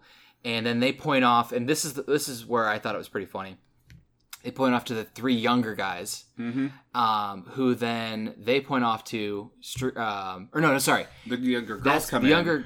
The younger girls come in, and it's the order doesn't matter at all. But my favorite part is where you start seeing the younger characters interacting with their older counterparts. That was really fun. That's what I was waiting for. I wanted that moment, and I'm glad that we got it, because it's just the back and just kept passing it on.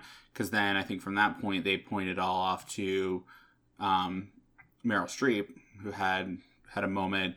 Then pointed off to all the older guys, which was really funny with their beer and the leg cross. They were standing behind the bar, and then they come out and they sit at the bar drinking their beers. And I lean over, I'm like, yeah, that'd be me in this movie. Yep. Got my beer and just doing the little bass line, backup singing behind it. Yep. And then everybody comes together and has this big moment of singing the song together. Well, and I loved, so then you see everybody has these interactions, and you had the older and younger guys, and the first two are really getting into it. Then you had the younger Harry with Colin, Colin that Firth's was hilarious. Character. And he's just sitting there. He's like, because he's such a straight face, like no nonsense type of character. And you have the younger one who's very energetic. Naive and energetic, and he's singing the Super Trooper background, and older Colin Firth is just, he's not having it. But that's it. They have everybody kind of like collectively gather, and then they go to an ending. We did stick around for the post credits because I looked online, found there was some, and yet again we have our Grecian customs officer. Love him. Who is it's not really another scene. It's almost like it was just it was a deleted scene. It was like an outtake. Like an outtake. And you have young Harry, who's saying if he's got to go get the girl. And he's like, yeah, if it doesn't work out, you know where to find me. And he starts singing "Take a Chance on Me," which I thought's hilarious. But he starts singing it. He's looking directly into the camera. I was like, oh, they wrote this in there just to be... And then he's like, y'all can cut whatever you want. So he breaks character, and he's like... I thought that was great. Never see... In a movie like this, you never see outtakes. No. You see them in like a movie like a slapstick adult comedy kind of a thing, because those are funny. But I thought that was cool. It was a nice, neat little way of finishing off the movie.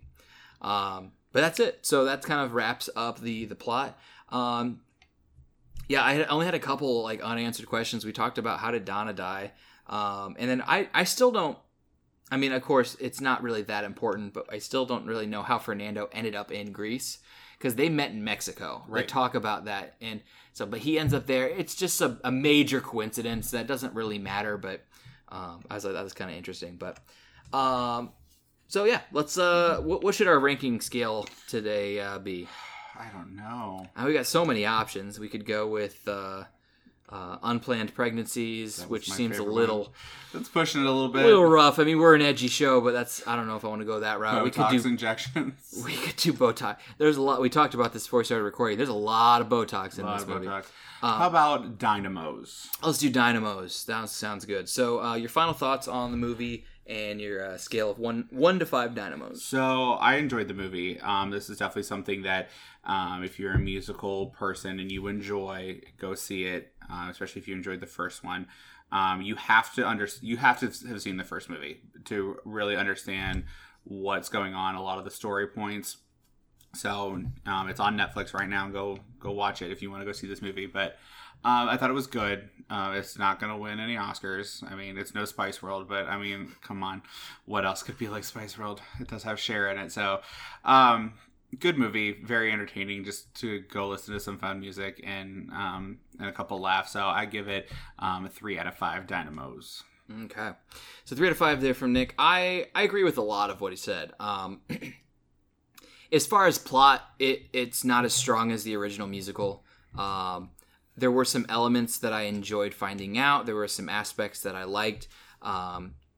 I think as far as the plot goes, I didn't like the movie. As far as some of the songs, being a musical theater, fan. Yeah, I enjoy musicals. I do like jukebox musicals, and just anytime you can incorporate music into a movie like this. So I liked it as far as that goes. The plot was kind of unnecessary. Do we really need to know the storyline? We got a lot of that in the first movie, so it was kind of just... It's one of those times where you see Hollywood knows that it can make a few more bucks on it. Right now, they're going to make their money back. It was $75 million budget, and they've made 35 right now. So they're the first weekend. They're going to make their money back. It's the first weekend. It's the day after it released. They're not going to lose any money on this, but it just was one of those things where I was like, even when we first saw the trailer, we're like, we didn't need another Mamma Mia. No one was begging for it, but you're like, we'll go see it. So yeah, I enjoyed some of the songs. I actually think most of the songs that I enjoyed were the ones that they did in the first movie, just because it was better the way that they had portrayed them this time. If you have seen the first one, you liked the first one, go check it out. It's not going to be a waste of your time. Don't go in there expecting a foolproof plot or anything like that. It's a fun movie. It knows what it is. But for the sake of actually like good film, I'm going to give it a 1.5 dynamos. As far as a musical, I'll give it a 2.5 to 3. 2.75 because I'm not really... I can't give it that 3. I just can't. But it was fun. So yeah. I enjoyed it. It was good talk. This was a nice little fun episode. Yeah, it was nice. Nick, enjoy your time in Chicago. We can definitely have you on again now that we can do remote recording. Yes, I'll this is not your final episode. It's just your final episode as a resident of the Dayton, Cincinnati area. So yeah, next week, I did say that we were going to have a little announcement regarding the Mission Impossible Fallout. No, I am not going to see Mission Impossible Fallout next week. We were actually going to have a Drunk Drive-In Part 2 Electric Boogaloo. It is going to be in protest of the Mission Impossible Fallout movie, and I'm not quite sure what it is. I've been talking to a lot of people about what this next episode of Drunk Drive-In should include, and we got lots of ideas, but that will be something that you'll have to wait until next Thursday to find out. So until then, Nick, thanks again for coming on. Thank you for having me. You guys drive home safe, and we'll see you next time.